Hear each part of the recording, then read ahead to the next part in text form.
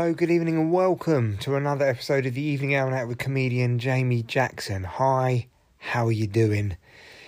So, first gig back tonight at Monkey Business Comedy Club in Camden, and it felt great. It really felt great to be back doing comedy and everybody in the trenches together. It was lovely, but it might be lovely because my uni friend Beth turned up, and then her husband turned up, and then we all had a nice drink afterwards, and everyone was kind of enjoying the night.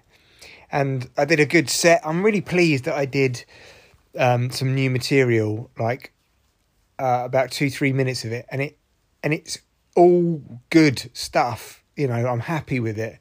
What a crazy art form that you can write something the day before. I've been working on it for the last 2 days, really, like doing dog walks, and then just go and perform it on stage in front of people.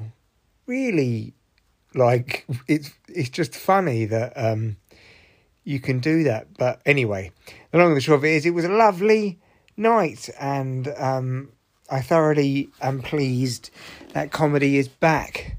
But I am speaking to you from the lounge, not because I'm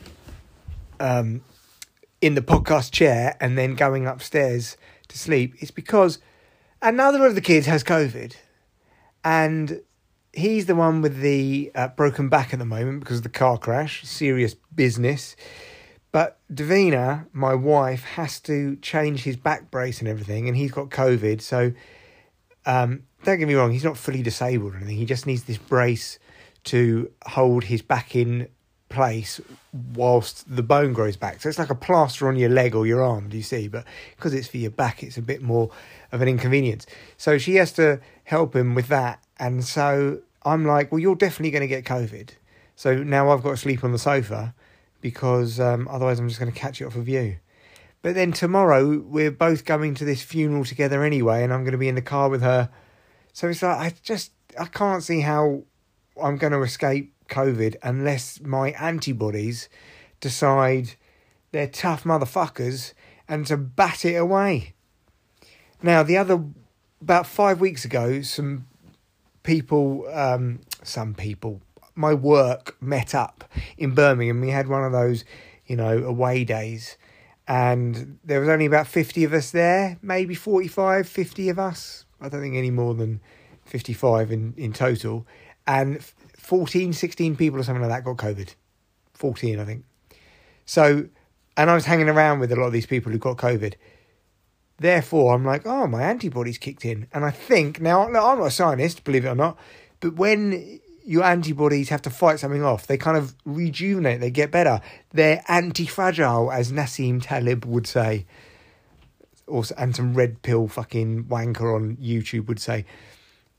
Because, your immune system gets a kind of boost. And then when I was at that wedding in Greece, some of the bridesmaids got it, and then I didn't get it again. So I think my antibodies have been...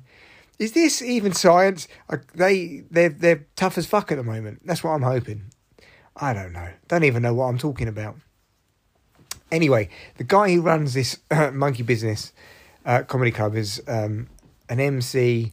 /promoter called Martin Besserman, and he's been going for years and years. I used to go to Monkey Business like 10-12 years ago with my ex-wife to see like Lee Nelson, who's now Simon Broderick, and Harry Hill was on. And anyway, I also saw Russell Howard try out some stuff. He was trying to get material for his show, which is Russell Howard's Good News, which ended up getting like 8-10 series or something. But I think this was when he was doing series 1 or maybe series 2, and he was trying to work out some new material. And he came on, and it was a packed room. Martin, to be fair, used to put on a really great night full of... and used to fill up the room. And I think he was a bit like, I'm the fucking bollocks, mate, because I've got my TV show and I'm the famous special guest. And he said something, and somebody insinuated that he was being racist. Now, the joke wasn't racist, and the guy in the crowd just heckled him.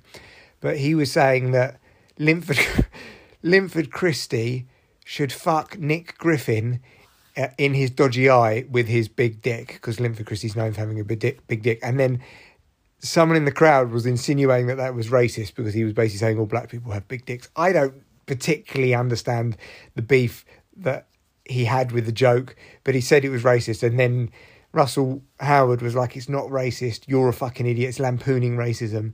And then he was like, that guy's just pissed me off. And then people started kind of booing because Russell Howard was getting annoyed. And then Russell Howard went, don't boo me, I'm not even getting paid for this. Which is not something you say to a crowd. Like, you know, I'm doing you a favour. And everyone was just like, boo. I've never seen it, like a pro comedian. And he basically was like, oh, fuck this. And he walked off. And it was a real moment that put me off doing comedy for ages.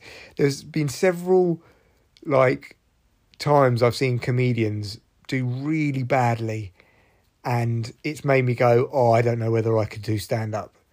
And that's why I think it took me so long to end up doing it. One of them being that moment. Anyway, I talked to Martin Besserman about it, and he was like, fucking hell, you were there for that gig. I remember that. And he's tried to contact him since, and I don't think he's done a gig for him since. And it's not the promoter's fault. It was just, you know, one of those nights, one of those crazy old nights, in the words of the Eagles. Who later fractured off, and one of them was Don Henley, who wrote Boys of Summer, possibly one of the greatest songs ever written, with a fake seagull noise in it. Right, this is a long ramble, but essentially, good to be back doing comedy, not so good to be sleeping on the sofa, but hey, Dem the Breaks, as Boris Johnson said in his resignation speech. See you on the next pod, motherfuckers.